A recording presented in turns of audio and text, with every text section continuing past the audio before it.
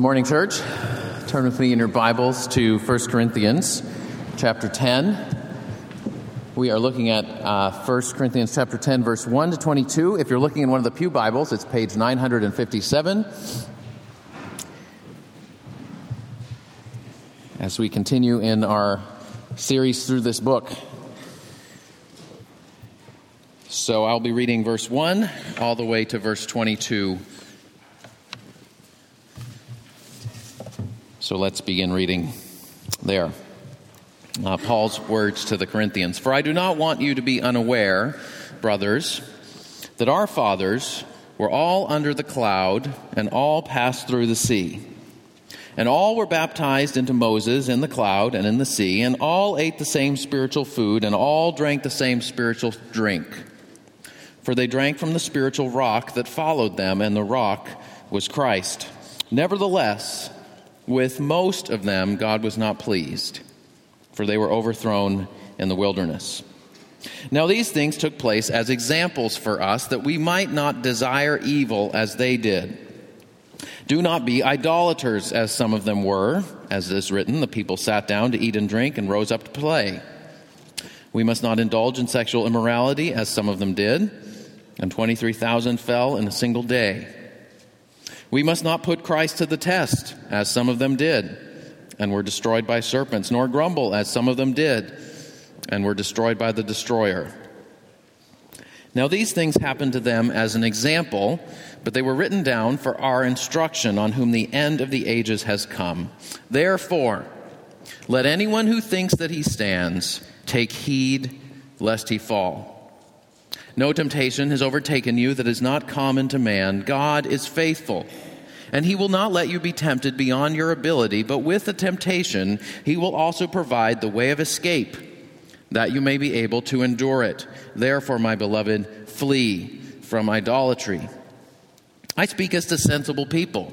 Judge for yourselves what I say. The cup of blessing that we bless, is it not a participation in the blood of Christ? The bread that we break, is it not a participation in the body of Christ? Because there is one bread, we who are many are one body, for we all partake of the one bread. Consider the people of Israel. Are not those who eat the sacrifices participants in the altar? What do I imply then? That food offered to idols is anything, or that an idol is anything? No. I imply that what pagan sacrifice they offer to demons, and not to God. I do not want you to be participants with demons. You cannot drink the cup of the Lord and the cup of demons. You cannot partake of the table of the Lord and the table of demons. Shall we provoke the Lord to jealousy? Are we stronger than he? Well, about 7 years ago, my wife and I were living in downtown New Haven. It was a Sunday after church. I was downstairs. We had some kind of lunch meeting. I don't remember what it was. I got a call from my wife. You need to come home immediately. Our house is on fire. It's one of the calls that there's only one right thing to do, and you better not delay. Well, while I was still at church, my wife had gone home. She was sitting in the living room, and she smelled wood smoke. And at first she thought, isn't that cozy? One of our neighbors must have lit a fire in the fireplace. Reminds me of the town where I grew up. What a pleasant smell. Until the fire department banged on the door and said, get out of the house, there's a fire on the third floor. Well, this morning's passage, Paul is giving a strong warning, found especially in verse 12 and verse 14, which both begin with the word therefore. Paul says, therefore, if you think you're standing firm, be careful that you don't fall. And therefore, flee from idolatry. Paul is warning his hearers about a danger that they don't recognize. It's like he's entering a house where people are pleasantly enjoying the smell of wood smoke, and he's saying, flee, run for your life, you're in danger. Of course, a warning like that is never pleasant to hear, but later on when you look back on it, it might be the very thing, perhaps the only thing, that could have saved your life. Well, this morning I want to look at three things about Paul's warning. I want to look at the basis for Paul's warning in verse 1 to 11. That will be the longest section of the sermon. So don't be worried if I go for a long time in point 1. Point 2 will be shorter, and point 3 will be the shortest. Anyway, the basis for Paul's warning, the application of Paul's warning, verse 15 to 22, and the encouragement that accompanies Paul's warning, verse 13, right in the middle. So that's where we're going, and let's dig in. First, the basis for Paul's warning. Let me remind you of the context that we're in. Paul's addressing the question of eating food offered to idols. This was one of the controversies that was dividing the Corinthian church. Some people said, hey, go ahead. Idols aren't real. And as a Christian, you should have the freedom to eat anything, so enjoy it. Other people said, no, that's contaminated food, and we should avoid it at all costs and really keep our distance from it. Now, Paul's dealing with a complicated situation. We've seen that. So he doesn't just say, yes, go ahead, or no, don't. He's trying to lead the whole Christian community through a process of moral and spiritual discernment. In these chapters 8 through 10. So chapter 8, Paul begins by speaking about the dangers of knowledge. He says knowledge can puff you up with pride, and the priority of love. He says, it'd be better not to eat meat at all, ever, than to cause your brother or sister to stumble into sin. So Paul starts there, and then chapter 9, Paul points out that there can be a spiritual benefit to not insisting on your personal rights. Paul says, I have rights. I can defend my rights. I'll defend other people's rights, but I won't always insist on exercising my own rights. Last week we saw Paul's flexibility and focus for the sake of proclaiming the gospel of Jesus Christ to all kinds of people. Here in chapter 10, Paul wants to point out some spiritual dangers that some of his people aren't taking seriously enough. But again, if you read verse 1, right, Paul doesn't immediately go for it. He doesn't immediately start with a warning by saying, flee from idolatry, stop going to the idol temples. You see, if there's a fire in somebody's house, the fire department's job is urgent, but it's pretty straightforward. Because everyone knows that fire poses a danger. The fire department knocks on the door, and they say, there's a fire, get out. Nobody will argue with them. Right? People generally trust the judgment of firefighters, and at most they might have to offer physical assistance to somebody who needs a little help getting out the door. But Paul's job was more complicated, because Paul was warning people about spiritual dangers that they didn't recognize as dangerous. And he was also warning people about attitudes and behaviors that didn't always result in immediate, obvious harm. But in the long term, Paul says, they're just as potentially deadly. Paul's situation is much more like a public health worker who has documented over the last 6 months a spike in incidents of lead poisoning among children. And they have to prepare a report, and they're going to prepare a report to take the regional water authority and say, something's wrong with the water. And of course, the immediate response of the water authority is going to be, but we've done our tests. It must be something else. Paul's situation is complicated. He has to make a case. It's sort of like he's going into the middle of the woods and finding people who are camping out. And he has to convince them that there's a wildfire 1,000 miles away, but it's so strong that it's very likely, given the winds, that it's going to be down where they are in a couple of days, and they've got to start hiking out now because they're in the middle of nowhere and there are no roads. Right? It's not an immediate danger, right? It's not going to cause you harm today, the next minute necessarily, but Paul's convincing people and saying, you need to trust me, and you need to see why there's a danger that you're not realizing. Now, how does Paul do that? Well, Paul doesn't just give a warning. He starts by telling a story. One of the most effective ways to convince someone of something they don't already believe is to tell a story that they can relate to. That's what the prophet Nathan did when David had committed adultery with Bathsheba, and he was feeling just fine about it. And Nathan started by telling him a story that drew David in. And then Nathan said, you're just like the man in the story. And then David got it. It's what Jesus did when he told parables to the crowds. And it's what Paul does here. Now, Paul begins by retelling some of the Old Testament story, the journey of the people of Israel through the wilderness after they had been delivered from slavery in Egypt. And Paul didn't choose this story arbitrarily. Verse 1, Paul says, these are our fathers, that is, our spiritual ancestors. If you're a Christian, your spiritual ancestors are, number one, Christians, followers of Jesus who have lived in the past. We can learn a lot from them. And second, the people of Israel who lived before the coming of Jesus, trusting in the promises of God. Right? And so when we read the Old Testament stories, we're sort of, in a sense, reading our own family history. That's what Paul's saying. You know, for better or for worse, you wouldn't be who you are today apart from your ancestors. And that's how we should feel when we read the Old Testament, as if you're learning about your ancestors and how, through the generations, they've influenced and brought you to the place where you are today, and what we can learn from them. Now, what Paul does is he points to specific aspects of Israel's story that parallel the Corinthian situation. So first parallel, verse 1 to 4. What Paul says you've all experienced powerful signs of God's favor and his sustaining power. You've experienced and observed these things. And so did they, Paul says. Verse 1 to 4 is one long sentence. 5 times Paul uses the word all. They were all under the cloud. That is, when they left Egypt, the cloud, representing God's presence, his Holy Spirit, overshadowed them, protected them from the Egyptians who were pursuing them, and guided them. They all passed through the sea, that is the Red Sea, where the Egyptian army was drowned.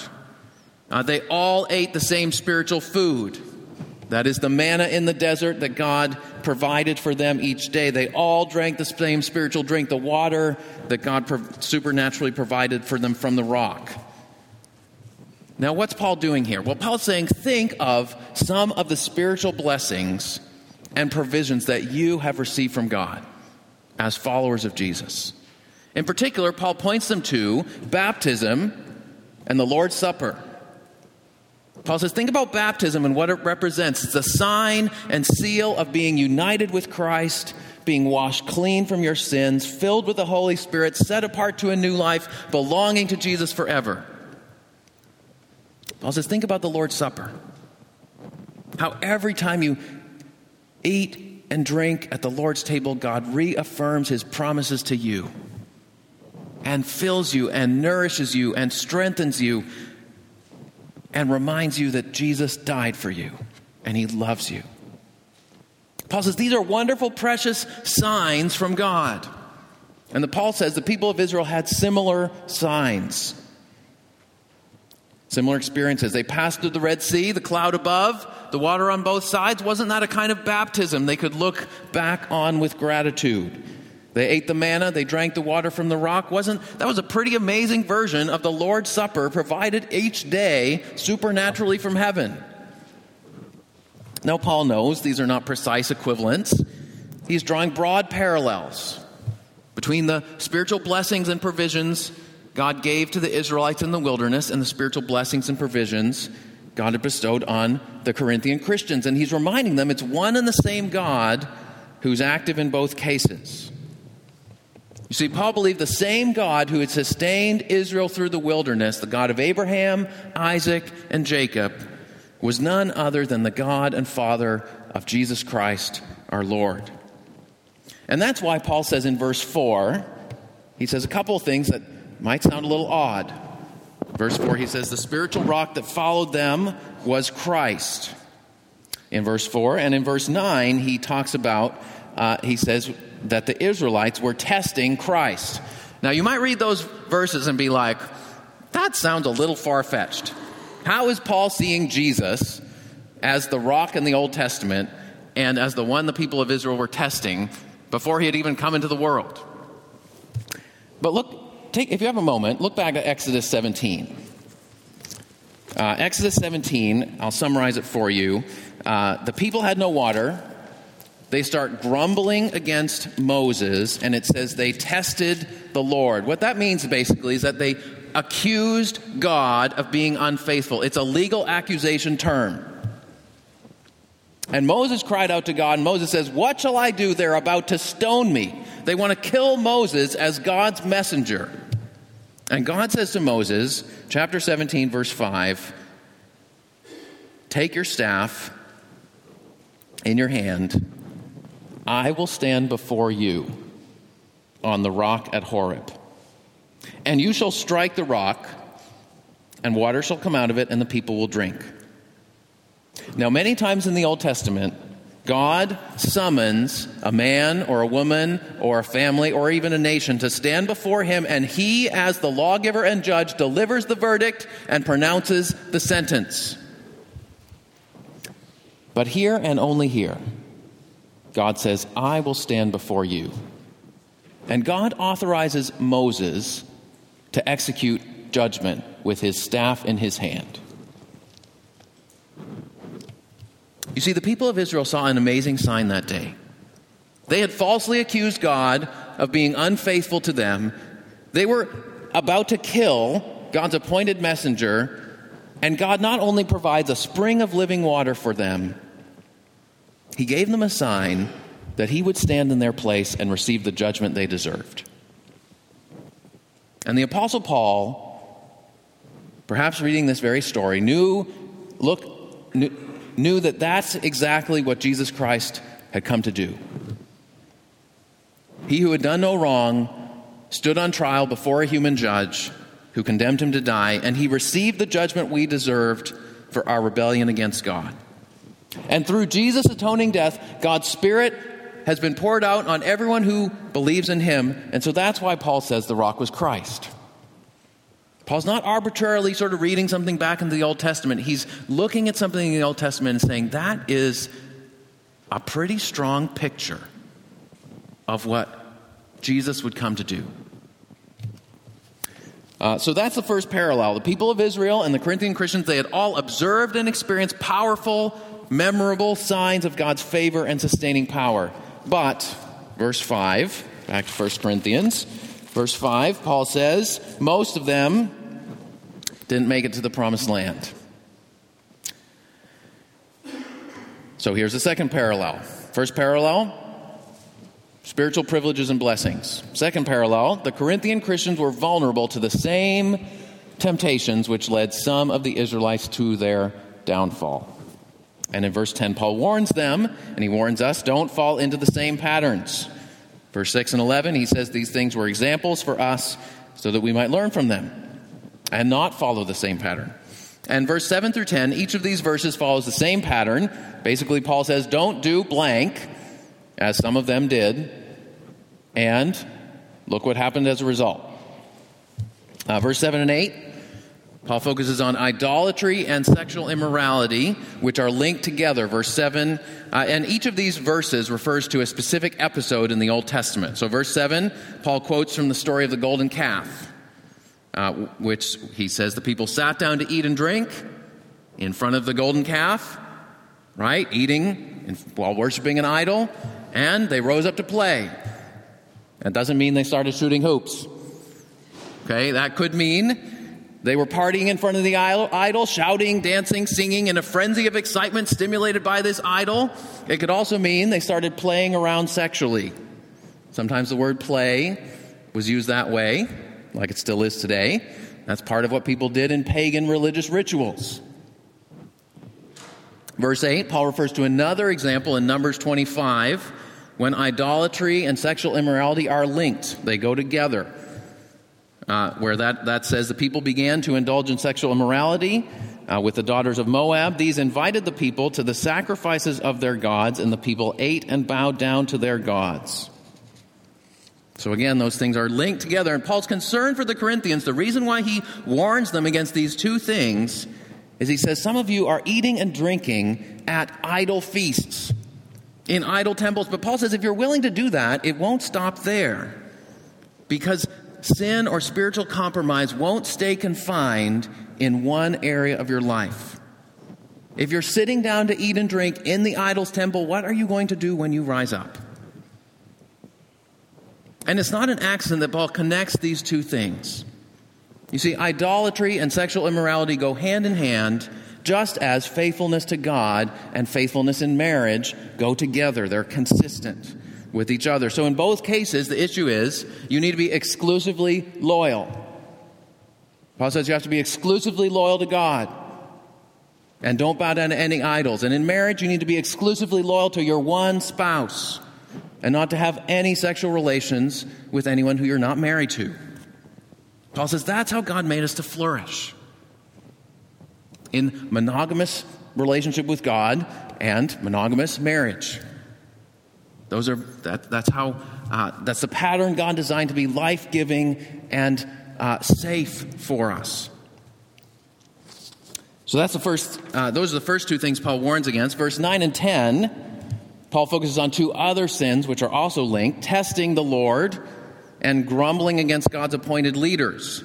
He's referring to Numbers 21 and Numbers 14. And in both cases, the people speak against God and against Moses. And they say things like, "Why did you bring us out of Egypt to die in the wilderness? There's no bread and no water, and we hate this miserable food." That's what they said. I'm not paraphrasing. "We wish we had died in the land of Egypt. Let's choose another leader and go back to Egypt."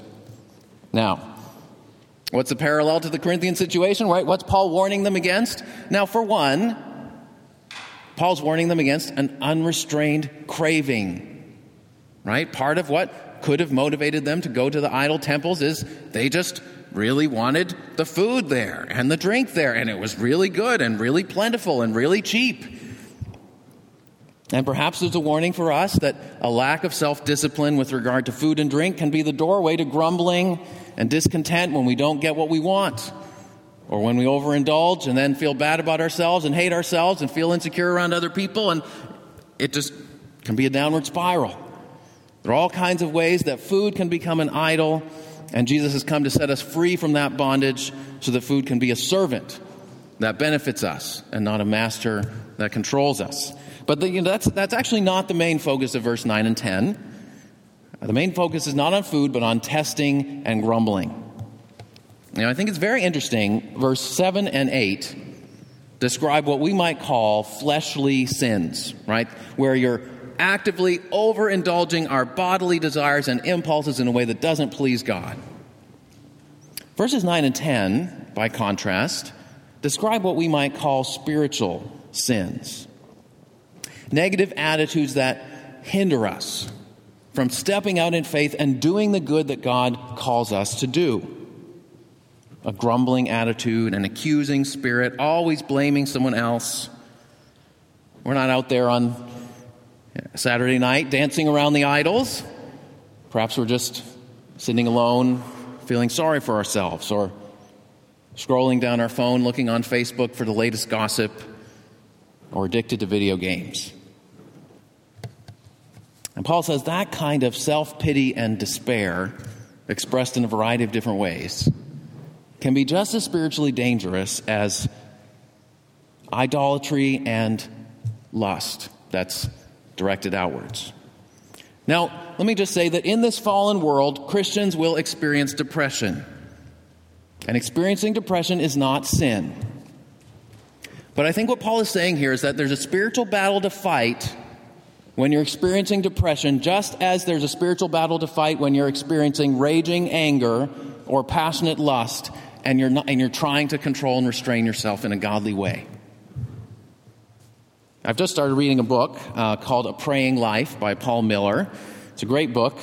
He wrote another book called A Loving Life. Both of them are down on the bookstall, and they're excellent. And he has a quote in there from a 16th century monk who I'd never heard of before, but I think he's pretty wise. He writes this on this topic. He says, "When you sit there utterly alone, eaten up with unhappiness in a pure state of grief, if you don't move towards God but desperately imagine that everything you have ever done has been utterly lost and forgotten, this near despair and self-pity are actually a form of pride.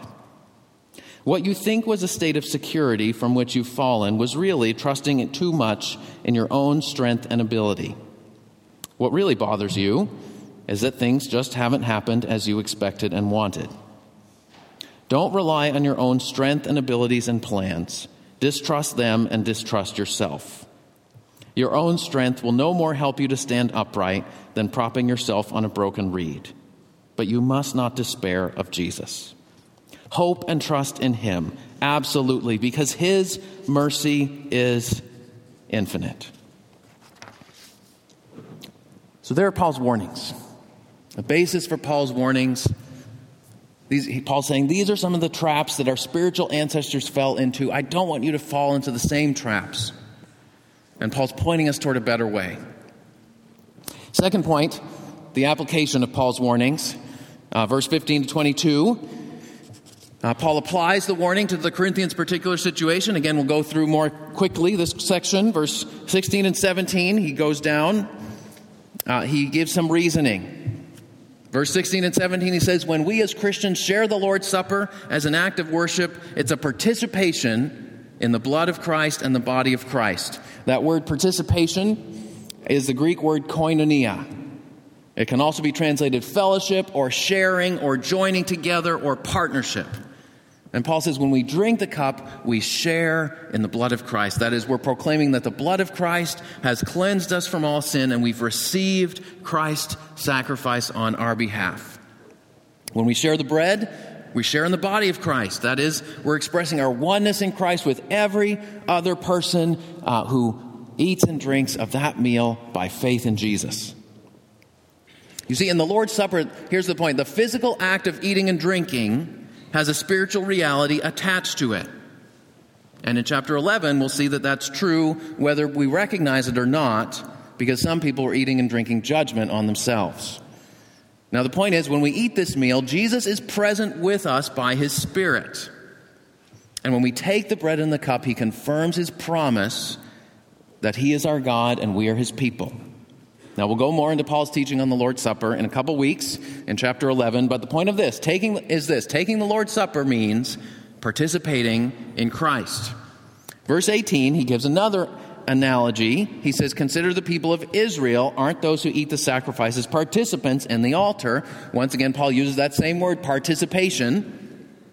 And Paul's referring probably to the sacrifices of thanksgiving that the Israelites would share when they went to Jerusalem for the feasts, where they were commanded to eat and rejoice before the Lord their God as an offering of thanksgiving to him. And the point is, when the people of Israel ate those Thanksgiving meals, they were participating, that is, sharing in the worship of God.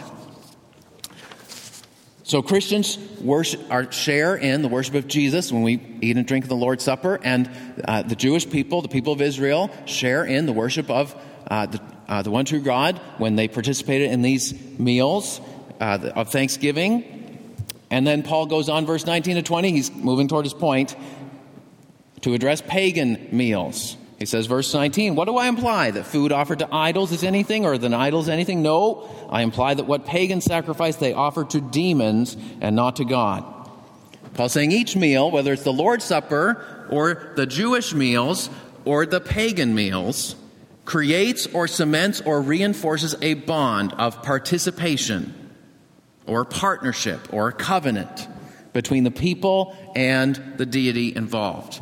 And so verse 21 is Paul's conclusion, applying his warning to the Corinthian situation. He says, you can't drink the cup of the Lord and the cup of demons. You can't partake the table of the Lord and the table of demons. No more eating food offered to idols during pagan religious ceremonies. He finally comes clear with his warning and its application to the Corinthian Christians after he spent 3 chapters laying the groundwork and getting us there. Now, what do we learn? Number 1, Jesus calls for exclusive loyalty. So don't play around with idols. Paul was writing to some people who were being cocky. They were saying, we have the freedom to eat any kind of meat, whenever we want, however we want, wherever we want. We know idols aren't real, so we can go to the idol temple. And Paul says, beware. The first thing he wants to say is there are some practices and attitudes that followers of Jesus must not engage in. Jesus isn't just one option in the buffet, and you can take some of his meal and you can mix and match with whatever else you want. Jesus calls for exclusive and ultimate allegiance. And just as in a good marriage, you should consider your spouse's opinion more weightily than anybody else's opinion, Paul says, ultimately, in our exclusive loyalty to Jesus, we need to consider what pleases him first and foremost above anything else. And be willing to refrain from other things if they would be compromising our loyalty to Jesus. So Paul says, beware. Beware that you don't fall into idolatry. He goes on, and so that's the first thing. Jesus calls for exclusive loyalty. Don't play around with idols. Second, according to the Bible, demons are real. Now, Paul doesn't go into demons here, but he mentions them in 20 and 21, so let me speak briefly to that. What does the Bible mean by demons? It means there are spiritual forces hostile to God who are active in this present world. And according to Paul, some of them are associated with certain pagan cultic rituals. Now, for some of you, that idea might sound really weird, but in a Christian worldview, it's not inherently irrational. You know, if you can believe in angels who serve under God's authority, then you should at least admit the possibility that there are spiritual beings who are in rebellion against God's authority, which is exactly how the Bible describes demons. And Paul's quite balanced here. Paul's not paranoid about demons. He's not like, ooh, there might be a demon in that piece of meat in the store because it was sacrificed to an idol a long time ago. No, he's very clear about that. In the next end of the chapter, he says, you know, that's not how it works. Okay, Paul's not paranoid about a demon being under every rock. And in several places, the Bible distinguishes demonic oppression from physical illness or mental illness. They're not the same thing, even though they can overlap. But what Paul does say is, I don't want you to be participants with demons. That is, I don't want you to become entangled with spiritual forces that are hostile to God. And the only reason Paul gives the warning is that it's a real possibility. Paul wouldn't give the warning if they didn't exist at all. So let me say this. If you think that you might be experiencing demonic affliction or oppression, let me say three things. This isn't something we talk about a lot, but it happens sometimes. Let me say three things. Number one, you need to be willing to renounce any ungodly practices that may have opened you up to what Paul calls participation with demons. Second, call upon the name of the Lord Jesus Christ, because Jesus has given his followers authority over demons in his name. And third, seek spiritual help and discernment from other Christian believers. And particularly if you're trying to figure out what if anything might be demonic oppression and what's simply a physical or mental illness, and how do we help each other in all those ways and get the kind of help you need. All right, so that's some of the application of Paul's warning to the Corinthians about don't eat the food in the idol worship services, and a little bit to us. Finally, the encouragement that accompanies Paul's warning. Right, this whole chapter is a warning, but right in the middle of it, Paul gives a word of assurance and encouragement. And that's a common pattern in the Bible. There are wonderful passages of encouragement, but often with them there's reminders to keep our focus where it needs to be. And there's strong warnings, but with those warnings, God also provides a word of encouragement. And he doesn't leave us alone. He doesn't want us to end feeling like, oh no, I've fallen into this and I can't get out. Verse 13. It's right in the middle of his two warnings. He gives this word of encouragement, smack in the middle. No temptation has overtaken you that is not common to man. God is faithful, and he won't let you be tempted beyond your ability, but with the temptation, he'll also provide the way of escape that you may be able to endure it.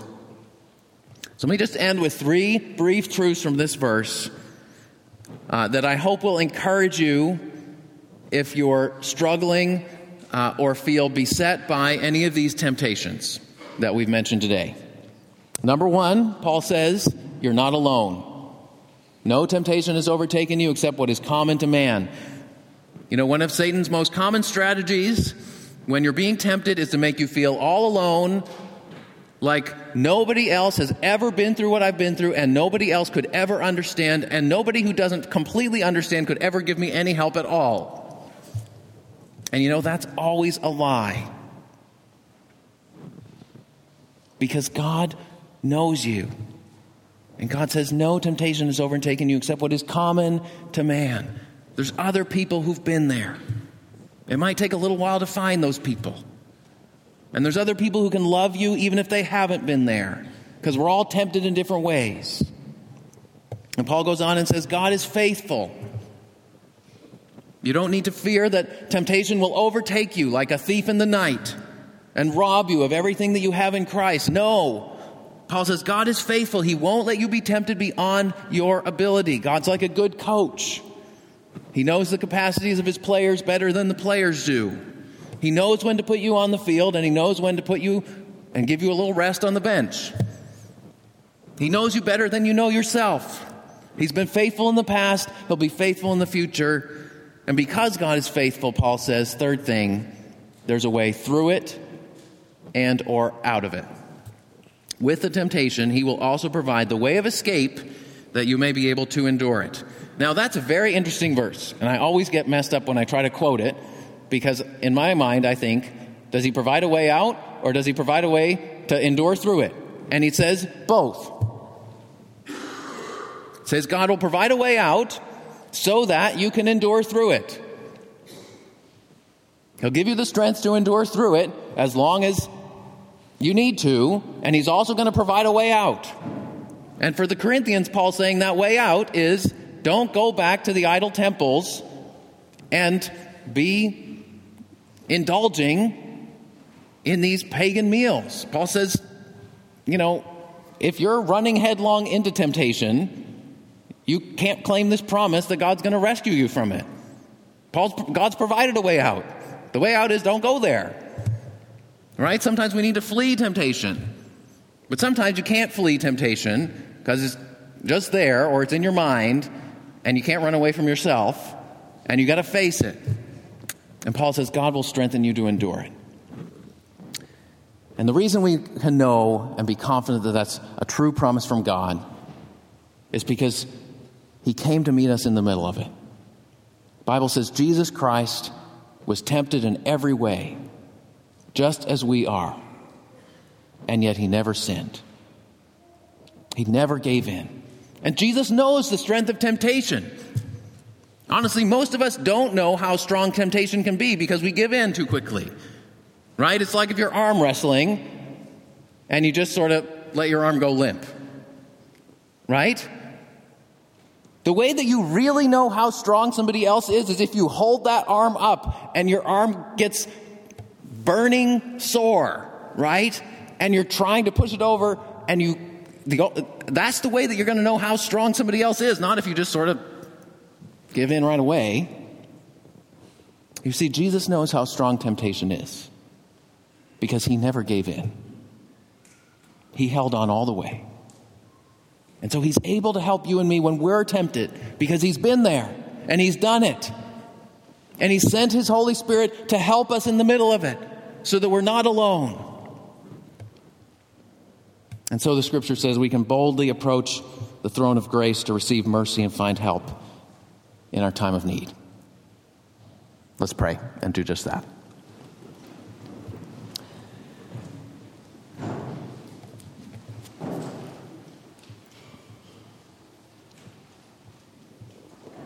Lord God, we thank you for this warning. We thank you that it is in your love for us and in your wisdom that you give us these warnings so that we don't fall into deadly patterns of sin, but so that we can fix our eyes on you, so that we can be both warned and encouraged. We thank you for this word of encouragement, that you are faithful. Lord, that you won't let us be tempted beyond what we can bear, that you will provide a way out so that we can endure through it. Please strengthen us to trust you and to walk in faithfulness to you as you have been faithful to us. We pray in your name. Amen.